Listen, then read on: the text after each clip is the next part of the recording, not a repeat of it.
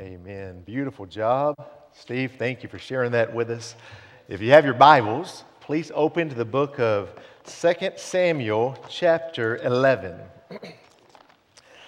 2 Samuel chapter 11, and let me just remind you, we've got to remind each other where we were last week so we can move forward this week. The Bible tells us in chapter 11 that in the springtime, when kings go out to battle, that David sent Joab. David ought to be leading his troops into battle, but instead he decides to stay home. And one day he goes up on the roof of his home, roof of his palace, and he's walking around on the roof. Nothing to do, just time to kill. And he's walking around, and he happens to notice there is a beautiful woman bathing. Now, he cannot help that he has seen it the first time, but for David, his glance turns into a gaze, and he begins to lust over this beautiful woman. He sends for someone and inquires about this woman, and he learns that her name is Bathsheba, and she has a husband named Uriah.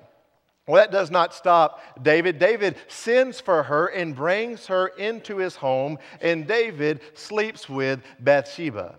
Afterwards, David sends her away, and David thinks the story is done until a little while later he receives word that Bathsheba is in fact pregnant. Now he's got a problem on his hands. He's got to hide this sin because nobody can ever know what he's done. Word can never get out, and so he begins to manipulate a plan in his mind to cover up what he's done. And so he sends for Uriah, Bathsheba's husband, from the battle lines. Uriah comes in, and David begins to ask questions. How is the battle going? How is Joab doing? How are we looking in this battle? But David does not care about the battle. All David cares about is covering up his sin. And so he tells Uriah to go home and to be with his wife. Go relax. The text says go wash your feet. It means go enjoy yourself. Go relax at home. You've been working hard. And David's hope is that Uriah will go home. He will be with his wife. And when he finds out later that she is pregnant, he will believe that he is the father. Pretty good plan, don't you think? The problem is that Uriah is a man of integrity. And so Uriah does not go home to be with his wife. Instead, Uriah stays out by the door and sleeps on the ground. He will not go and be with his wife because he says, my fellow soldiers are in battle. How could I go in and relax? And besides all that, even the Ark of the Covenant is out. So who am I to go and enjoy time and be with my wife? So David's in a problem. And he begins to think of another plan. And now he's got a plan. I'll get Uriah drunk. And if he's drunk, then he will go home and be with his wife. And so he gets Uriah drunk, but Uriah still will not go home to his wife. And so in a last-ditch effort, David takes a paper and he writes out a note to Joab. And the note is this: put Uriah on the front lines of battle, and when the fighting is the fiercest, have the men pull back, leaving Uriah by himself. This would no doubt mean that Uriah would be killed. And so he hands this note to Uriah, and Uriah delivers his own death warrant to Joab. Joab follows what the king had proclaimed him to do, and then he sends word back that Uriah was killed. Well, there's a time of mourning. There's a time and people are weeping. Bathsheba is weeping. The town is weeping. But the Bible says after the time of mourning, David brings Bathsheba into his palace. And all the people would look at this and they would say, what a glorious king to take care of this poor young widow woman. And in David's heart, in his mind, David says, I have done it. I have hidden my sin. Nobody knows, and I will take this to the grave with me. It reminds me of a woman who was in a car accident. She got out on the loop, and she was driving down the highway. Before she knew it, she was in a terrible automobile accident. After the accident, she climbed out of her car, and she looked at the car. The car was no doubt totaled. And she saw the man in the other car and looked over at his car. His car was no doubt totaled. And so she went to the man and she said, "Boy, we're blessed, aren't we?" And he said, "Well, I suppose so." She said, "Well, look at our cars. They are totally destroyed. But look at me and you. We don't have a scratch on our body. I think this is a sign from God that we should be friends and we should celebrate together." And the man smiled. He said, "Well, I agree with that." And then she went to her car and she said, "Oh my goodness, look at this." And she reached in and she pulled out a bottle of wine. And she said, "My car is destroyed, but God made it to where this bottle of wine did not even crack." She said, "You know what we should do? We should celebrate our good fortune and let's share this wine together." And the man said, "That sounds like a good plan." And so she gave the bottle to him and he took the cap off and he took 5 big drinks. He drank half the bottle and then he handed it back to the lady. And the lady took the bottle and she put the cap on it and handed it back to him. And he said, "Well, lady, aren't you going to have a drink?" And she said, "Nope, I'm going to wait for the cops to show up." It is a plan of manipulation, and David believes he has got off free from it. But the very last line in chapter 11, it says this. It says, "But the thing that David had done displeased the Lord." The thing that David had done displeased the Lord. The question in our heart throughout this whole reading is simply this: where is God? Where is God? There's so much evil. There's so much corruption. Will God let David get away with so much evil in his life? But all this changes when we get to chapter 12. You see, chapter 11 has been the work of David, but in chapter 12, we begin to see the work of God. And so our question is, how does God respond to our rebellion? When the limit is pushed, what is the response of God? And the answer comes quickly in chapter 12. Nathan is the prophet. Nathan is the one who is to encourage the king to fulfill his obligations and to rebuke him if it is necessary. Now you'll notice in chapter 12, verse 1, the text begins and it says, "And the Lord sent Nathan to David." The Lord sent Nathan to David. If you paid attention in the previous chapter, you will see that there are many times that David sent. David sent for Bathsheba. David sent for Uriah. And then David sent Uriah back into battle. David has sent out of his royal power, but now in this chapter, everything changes, and it is no longer David who is doing the sending, but it is God who sent. There is a power change. You see, God will let us use our power. He will let us use our authority. He will let us use our strength. God will let us use our intellect. But there comes a time when God says, enough is enough. And in our passage before us, God has said, enough is enough. And the Lord sent Nathan to David. Now, how will he confront the king? Well, let's see. Look at the latter part of verse 1. It says, "He came to him, and he said to him, there were 2 men in a certain city, the one rich and the other poor.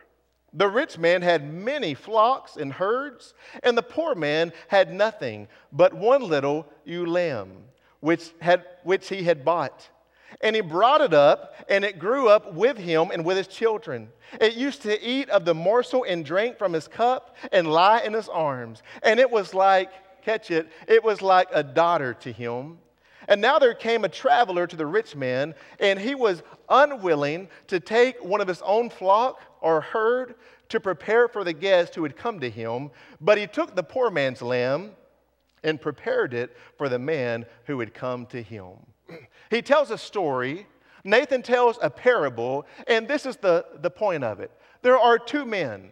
There's a rich man and there's a poor man. The rich man is extremely rich, and the poor man is extremely poor.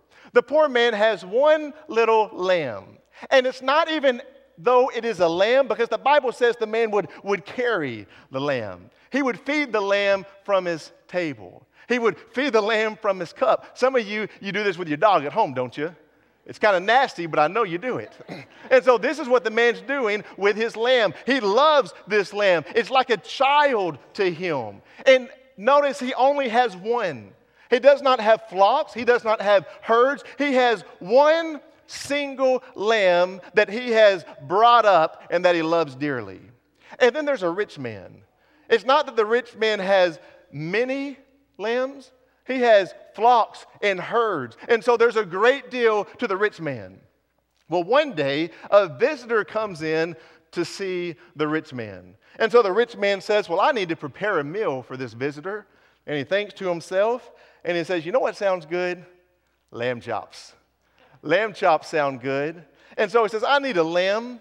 But rather than go and get out of his multitude, because he has many, and to this man they're just livestock, but rather than to deplete what he has, he goes and he finds the poor man and he takes his one and only lamb and he prepares supper with that man's pet lamb. Now, the response we're looking at here is, how is David going to respond? When David hears this, what is the response that he's going to have? In verse 5 it says, then David's anger was greatly kindled against the man. And he said to Nathan, as the Lord lives, the man who has done this deserves to die. And he shall restore the lamb fourfold, because he did this thing and he had no pity. The Bible makes it clear that David burned with anger. And wouldn't you? You hear this story and you think, how cold-hearted, how selfish, how could a man do such a thing? And so David is livid, he is angry, and he says, because this man has no pity, he deserves to die. But what the law says in Exodus is that he should repay 4 times the amount. So I will allow this man to repay 4 times the amount. And then he hears the words. If you highlight in your Bible, highlight this. The prophet says, you are the man. You are the man. You have given your verdict, but David, you are the man. David, you are the rich man. David, you are the one who has been so selfish. David, you are the one who is taken from the poor man. David, you are the one that you are against. Now just imagine, if you will, up until this point, David believes that nobody knows about it. And he believes that he's going to take his sin to the grave with him. But all of a sudden, he hears these words, you are the man, and I just got to believe that in that moment, his heart begins to beat rapidly. In that moment, his blood pressure, it begins to shoot through his body. In that moment, his throat gets dry. He doesn't know what to say. Beads of sweat begin to appear on his forehead. He cannot believe what he is hearing. David, you are the man. Some of you know that feeling. You've had a time in your life. You've had a time to where you had a sin and you thought it was hidden well, but then it all came up and your life was changed forever. Maybe it was the moment that you realized a marriage was going to end. Maybe it was a moment when an addiction came out and you could not hide it any longer.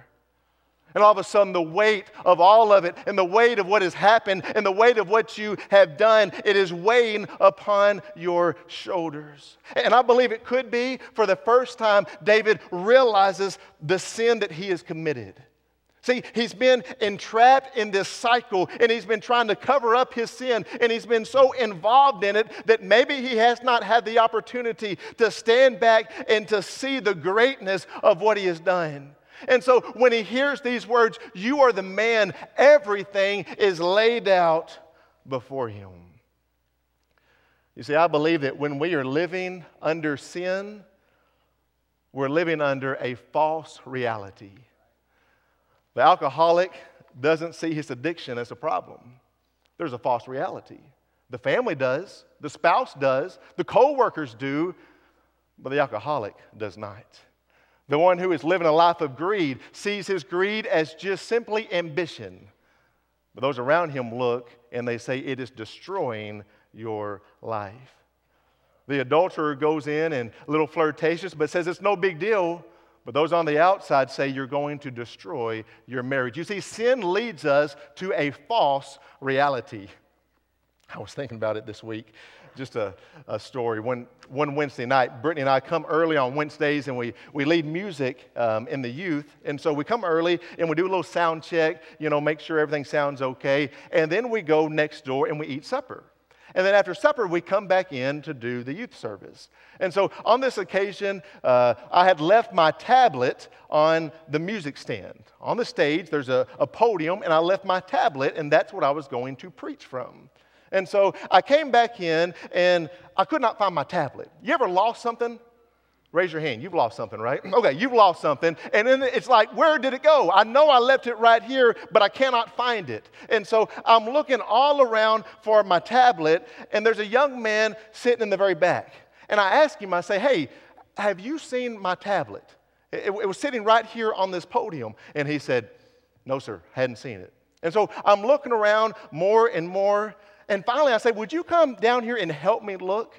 And so he starts coming down, and I notice he's wearing basketball shorts. And in his basketball shorts, there's my tablet. That's what it is, my tablet. And he has taken my tablet and put it in his pocket, and it's so obvious that there it is. And so I get a little mad, but I'm going to play this out, okay? He comes down, and I say, well, buddy, I'm looking for my tablet. It was white, had a white case on it. Have you seen it? No, sir, I hadn't seen it. And I'm looking, and I say, well, it's about this big. Have you seen it? No, sir, I hadn't seen it. And then a few minutes later, it falls down out of his shorts, and it's at his feet. And I go, oh, there's my tablet. And he says, well, how did it get there? And I say, well, I don't know. Had you not seen it? Because it looked like it fell out of your shorts. And he said, I've never seen that before in my life. And then we just both kind of stood there for a few minutes. He looked down at, and I looked down at, didn't know what to do next. But I'm telling you, when you have sin in your life, you're living in a false reality. There is an illusion that everything's going to be okay. There is an illusion that you're going to get away with this, and there will be no consequence. There is an illusion that you can bring your life back to normal anytime you want to. But the truth is, that is a lie from Satan. And so there's the false reality, and it hits David like a ton of bricks. Well, let's continue. And I want us to see the passage into sin. Look in your Bible. It continues, and it says, thus says the Lord, the God of Israel. God says, I anointed you king over Israel, and I delivered you out of the hand of Saul, and I gave you my master's house and your master's wives into your arms, and gave you the house of Israel and Judah.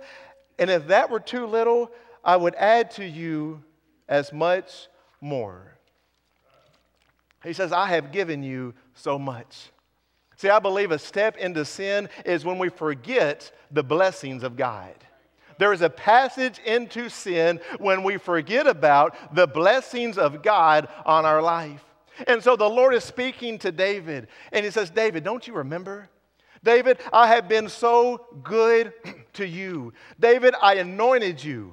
David, I gave you. David, I delivered you. Don't you remember when you were anointed king? Don't you remember when I delivered you from the hand of Saul? And I gave you his house and his property, and I gave you the kingdom of Israel and Judah. And David, if that was not enough, I would have given you even more. David, you have been blessed since you were a young man. David, there is no way that you could say that you were deprived in the least. How sad it is when someone so blessed chooses to rebel against God. I think there's something intrinsic to us to want what we cannot have. And we see that in the very beginning. In Genesis 2, God goes to the garden and says, look around you. There is so much good. There is so much beauty around you. But there's one stipulation. There's one rule. You see this tree? Just stay away from this one tree. You can have everything else. Look at the beauty. Look at all that you can have. Everything around you. You can have it all. But there's this one tree I want you to stay away from. But that proved to be too much. There's the old saying that says, the grass is always greener on the other side. For some reason, we buy into the lie that God is so good to others, but yet He is stingy to us. God has blessed others so much, and their life is so good, but yet God is restrictive to me. And we look at folks, and we buy into the reality that if I could just have their marriage, then it would be enough. Or if I could have their job, if I could have their background, if I could have their education, if I had the amount of money in the bank that they have, then I wouldn't have any problems. You see, their grass is a whole lot greener than my grass. And Satan has won many over by buying into the lie that the grass is greener on this side, and so what you need is over here, and it's not what you have currently. And many lives are destroyed by that. And so David has so much at his disposal, so much before him, but the one thing he wants is that in which he should not take. And I think it hurts us in our culture because we have social media. I don't know what yours is. Maybe it's Facebook, maybe it's Instagram or Twitter. And you know, when you get on, let's say Facebook, you get on and all you see are the highlights of someone's life. All you see is the good stuff. I mean, you see somebody and they're going on vacation and the beach is beautiful. And then you look at your life and you got a pile of laundry 6 foot high and you say, well, gosh, I want that life. Or you look and somebody got this huge blessing and they post pictures of their kids and their kids look perfect. You know, they behave well, they're doing what's right, and they look so cute. And then you look at your kid and he's got a baseball bat over his brother and he's about ready to smack him. And so you shake your head and you just say, man, if I had that life. And today, maybe you look on social media and you see someone that's your age, but they look 20 years younger. And you say, my goodness, how do they age so well? Can I just tell you a secret? They did not age well. They are using what is called a filter. Okay? If you don't get anything else, get this. There are filters on our phones, and they can take away wrinkles, and they can make your eyes pop and make your eyes bigger. They can make your face skinnier. And so there's people that look one way on social media, but when you see them in real life, whoa! You know? And it's like, that cannot be the same person. It's all a lie. You look on Facebook and social media, and it's not true. It's not reality. But it looks like, man, their life is so easy, and everything's going so smooth. If I could just have that. And so that's what David does also. Man, there's something in life to be content with what you have. I believe that we could sit here all day and we could try to name the blessings that God has poured out upon us, and we would run out of time. We just could not exhaust the list. It says in Philippians 2, it says, I know how to be brought low, and I know how to abound. In every circumstance, I have learned the secret of facing plenty and hunger, abundance and need. I can do all things through Him who strengthens me. It says, I've learned to be content, no matter if I have a lot or if I just have a little. So the passage into sin is when we forget the blessings of God. Number 2, the passage into sin is when we break the terms of the relationship. Look at verse 9. Verse 9, it says, why do you despise the word of the Lord to do what is evil in His sight? God says, what you have done, David, is you have despised the word of God. You have shown contempt to the word of the Lord. You have done what is evil. David, you have broken 2 of the main commandments. You shall not murder and you shall not commit adultery. You have despised the word of God. You say, well, what does that mean, despise? You see, there is a standard to the relationship. David was serving as king, but he was to be under the authority of God. God's authority, God's law is shown in His word. And so when David broke the word, he was despising the word of God. In other words, he was saying, God, I know what you want out of my life, but I think I know better. And so I'm going to do it my way, and I'm not going to do it your way. Anytime that we sin in life, we are despising the word of God. We're saying, God, I know what you want. I know what your book says. I know what you expect out of my life, but I believe that I know better. And so David broke the terms of the relationship. And let me just remind you this morning, there are terms to what it means to be a follower of Jesus Christ. It does not mean that you just walk down an aisle and you sign a card. There's so much more to it than that. It doesn't mean that you just go through some baptism waters and then you go back to life as normal. There is so much more to it. In Luke 9:23, it says, Jesus said to them all, not just the really committed ones. He said to them all, if anyone would come after me, let him deny himself, take up his cross daily, and then follow me. Deny yourself. Take up your cross every single day.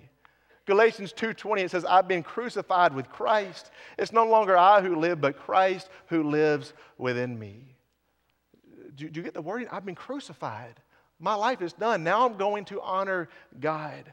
Romans 12, I appeal to you, therefore, brothers, by the mercies of God, to present your body as a living sacrifice, holy and acceptable to God. There is a standard of Christianity that if we're going to claim to be a follower of Christ, then our life will be marked by self-sacrifice, and our life will be marked by self-denial, and we will do things that are not easy, but we will do them because God has called us to do them. And when we live in a culture that has made it all about we just follow when we want to follow. We attend church when we want to attend church. We give when we want to give. We do this when we want to do this. But there's a standard to being a follower of Christ. And I'll just remind you the standard is very high. Look at the next verse. He says, you have struck down Uriah the Hittite with the sword, and you have taken his wife to be your wife, and have killed him with the sword of the Ammonites. You see, it could be that up to this point, David was justifying his sin. And maybe he said this, maybe he said, it was not me that killed Uriah. It was the Ammonites. It wasn't me. I didn't kill the man. I haven't killed anybody. It was the Ammonites who killed Uriah. But God comes and he says, you are the one. You have smitten Uriah with the sword. You can't play games. You cannot cover it up. And you cannot justify your actions. And so step number 3 is we cannot justify our sin. And some of us are very good at that, aren't we? We know we have a problem with anger, but we say, man, if my kids would act better, then I wouldn't be angry, right? Or maybe we have a problem with being impatient. I struggle with that. And you say, well, if people around me were not so ignorant, then I wouldn't be so impatient. Or, amen, I like that. Or maybe you say, well, if there wasn't so much sensuality in our world, I wouldn't struggle with lust. Or maybe you say, if I had more money in the bank, then I would not struggle with worry in my life. Or if you knew what I was going through in my life, then you would understand why I am bitter. And we take these problems in our life and we justify them. And so God comes and he says, listen, you have forgot the blessings. You forgot what I've done for you, David. And you have justified your actions. And you have despised my word to you. And now because of that, David, what's going to happen is this. There will be consequences. There is always consequence to sin. You cannot escape it. There will always be consequence to sin. Now look at verse 10. The text says, now therefore, the sword shall never depart from your house, because you have despised me, and you have taken the wife of Uriah the Hittite to be your wife. He said, the sword shall never depart from your house. Do you realize this? All said and done, because of David's sin, 4 sons died prematurely. Because of his sin. Because of this one day that he gave in to his lust. Because of this one episode with Bathsheba, all told, he lost 4 sons. When you begin to look through the next chapters and you flip through, you see that for the rest of his kingdom, there is a struggle of power. For the rest of his kingdom, there is evil. For the rest of his kingdom, there is this shadow that traces its way back to what he did with Bathsheba. For his lifetime, he never gets past the sin that he committed. And so he loses 4 sons. Do you remember what he told Nathan about the man in the story? How was he to repay the lamb? 4 times the amount. Well, now it's come upon his life, it's come upon his family, and the sword is so thick that 4 are going to die. And then it says, thus says the Lord, behold, I will raise up evil against you out of your own house, and I will take your wives before your eyes and give them to your neighbor. And he shall lie with your wives in the sight of the sun, for you did it secretly, but I will do this thing before all Israel and before the sun. David went secretly in with Bathsheba, but God says the punishment is going to be your wife will be taken, and it will be done publicly. And in 2 Samuel 16, we read of David's son Absalom, who sleeps with David's concubines, and he does so in front of all of Israel. And so there was a price to be paid. And then it goes on and it says, nevertheless, because of by this deed, this verse 14, by the deed you have utterly scorned the Lord, the child who is born to you shall die.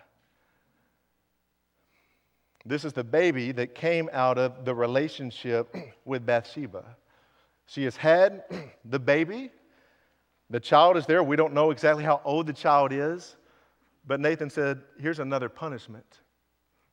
That child, consequence, that child is going to die. Now, I'm not going to pretend to know the answer. That's tough, isn't it? Here's a man, and he sins greatly. And because of his sin, a little innocent baby is going to die. I'm not going to pretend to have the answers on that for you. I just want to remind you of this. There's a consequence to sin. There's a consequence to sin, and we still see it today. There may be a mother who is on crack, and she has a baby. The baby dies, but the mother lives. There's a consequence to sin. It may be that you grew up in a home, and you had a father who was an alcoholic. Well, that sin of that father has affected you for your entire life, and you will never be the same because of the sin of your father. You see, there are consequences, and what we must understand and we must realize is that my sin does not just affect me. Because some of us, we buy into this mentality that, you know what, it's my life. If I want to screw it up, I can screw it up. But it's not just your life. When you choose to rebel against God and you choose to say yes to sin, the people around you are the ones who will be hurt the most. And so our sin, when we give into it, it's not just us that it affects, but it affects all of those around us. And so can you imagine as David goes in, and he goes into Bathsheba, and she's holding the little baby. And he goes in, and he must tell Bathsheba, the baby's going to die. The baby's going to die because of the sin that I committed. There are always consequences to sin. The Bible says the wages of sin is death. But I want to remind you, I know that's hard for us to swallow, but I want to remind you that the Lord has come so that we will not have to live under the bondage of sin. For the wages of sin is death, but the free gift of God is eternal life through Christ Jesus our Lord. This is a problem. Sin is a problem. But by the grace and the mercy of God, He has done all that He can do to offer forgiveness of sin so that we no longer have to live under the curse of sin. So look back at verse 13 and we'll close with this. Verse 13, it says, "And David said to Nathan, I have sinned against the Lord." First time we see it. And notice that David does not try to get away with it. Remember Adam and Eve, they tried to make excuses. David does not make an excuse. David, for the first time, he realizes what he has done. And he steps back and he just says to the prophet, he says, I have sinned against the Lord. There's no denial. There's no excuse. I have sinned. And Nathan said to David, the Lord also has put away your sin. You shall not die. Just as close as it could be together, David says, I have sinned, and Nathan says, the Lord has put away your sin. You shall not die. And I want to remind you that true repentance is met with genuine forgiveness. If you look in your life and you see that there is sin, maybe there's a sin that you have struggled with for a long time in your life, I want to tell you there is forgiveness found at the cross of Jesus Christ. He says, the Lord has taken away your sin. And we begin to think there's no way. He was guilty of adultery. He was guilty of murder. How could the Lord take his sin away? He took it away because his repentance was genuine. Colossians 2:13 and 14. It says, and you who were dead in your trespasses and the uncircumcision of your flesh, God made alive together with him, having forgiven us all our trespasses by canceling the record of debt that stood against us with its legal demands, and then he set it aside, nailing it to the cross. Just imagine that. Every sin that you have committed, every lie you've told, every thought that you've had, David's murder, David's adultery, whatever it is, said it was placed aside and it was nailed to the cross of Christ. 1 John 1:9 says, if we confess our sins, he is faithful and just to forgive us of our sins and to purify us from all unrighteousness. I want to ask you to close your eyes, and I want you to think about it in your life. Is there anything in your life that is separating you from God? Is there any unconfessed sin in your life? And maybe the enemy has come and said, you know what, it's really not a big deal. It's really no problem. You can stop anytime you want to. You can get out of it anytime you want to. But maybe for the first time today, you look at it and you realize that it is a serious problem. How David's story could have been different. What if he would have repented before the prophet came? Everything might have changed. Everything might have been different. David had opportunity after opportunity to repent, but he never would. Maybe this is your opportunity to repent. So maybe you're here this morning and you have never been forgiven of your sins. Forgiveness comes only through the blood of Jesus Christ. Today's the day that you could find salvation, that you could find forgiveness. Maybe you're here, you know you're saved, you know you have been forgiven, but if you're honest, you say, I've been living in sin. And I just bought into the lie that it's not a big deal, but the Word shows me it is. So I want to challenge you to repent. You can repent where you are. You can come up to one of us. You can pray at an altar. But realize the seriousness of sin. My prayer is that we leave this place with a pure and a contrite heart before God. Lord, we thank you for this day.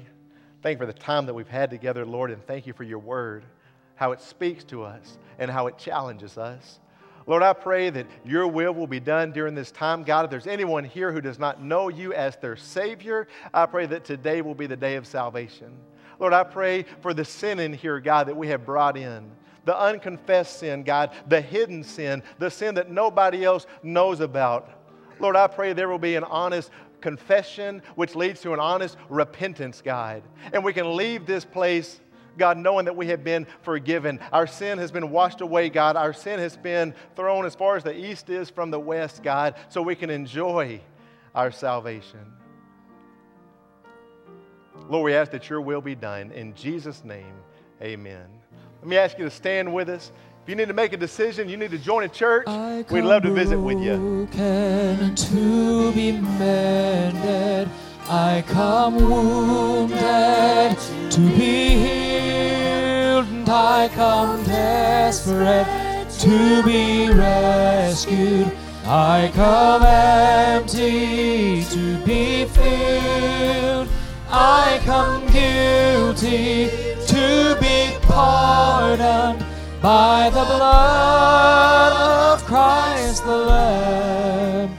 And I'm welcome with open arms, praise God, just as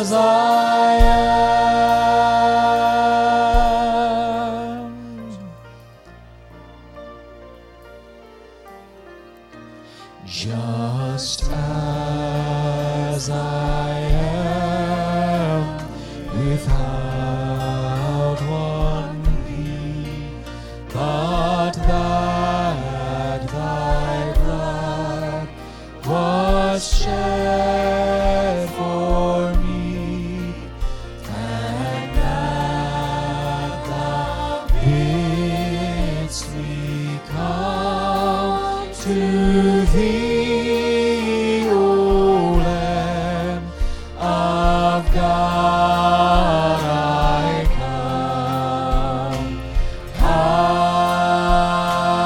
come. Oh, I come broken to be mended, I come wounded to be healed, I come desperate to be rescued, I come empty to be filled, and I come guilty to be pardoned by the blood of Christ the Lamb, and I'm welcomed with open arms, praise God, just as I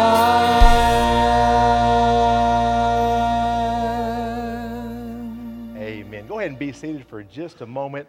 Thank you for your attention this morning. Brother Allen going to come and share just a quick word with us.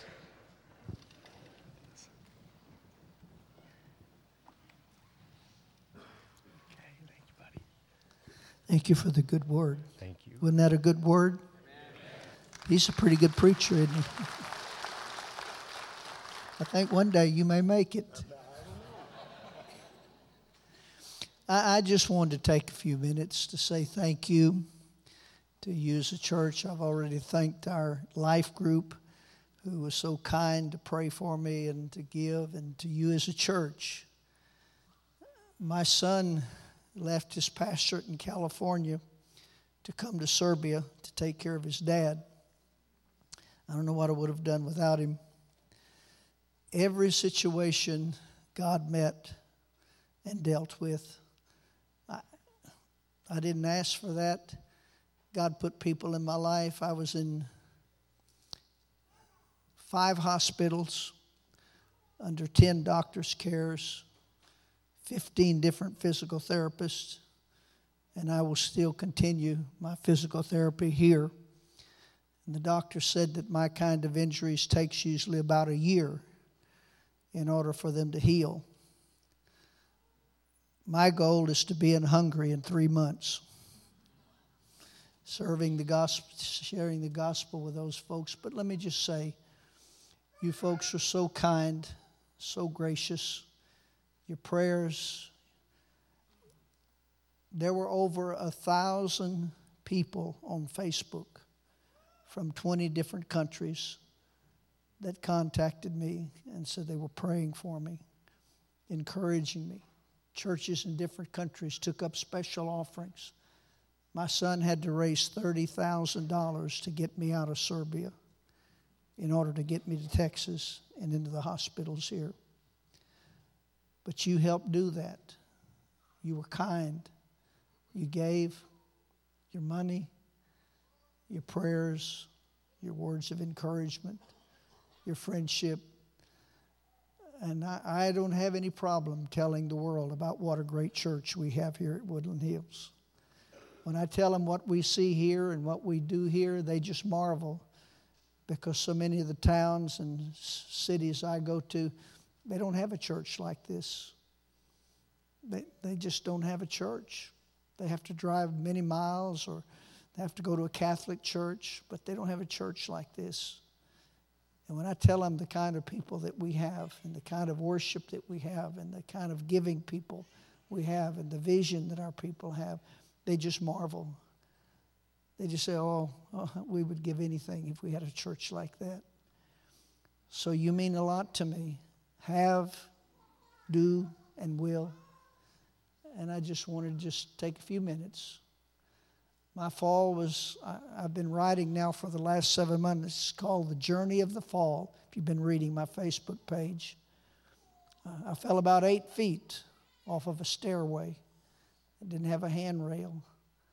And I fell on my left side and broke just about everything on my left side, from my knee all the way up to my shoulder.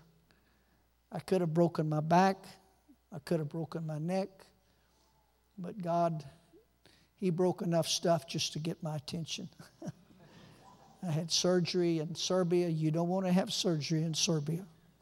You people who think you want state and universal medicine, you don't want state and universal medicine.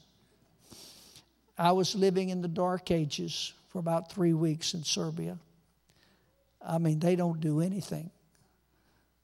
And when I finally got back to Texas, the doctors were afraid they were going to have to redo all the surgery because the surgery was not done properly. But by the grace of God, it began to heal. I still have some bones that have not been completely healed, but I'm doing therapy, and the doctors told me that we're going to let you go home and you can do your therapy at home because I've been doing it for 6 months now, and so I pretty well know what to do. But thank you. I love you. God bless you. Thank you for caring for me, loving me, praying for me, and giving to the ministry and giving to me personally. Thank you so much. Amen. Thank you, brother.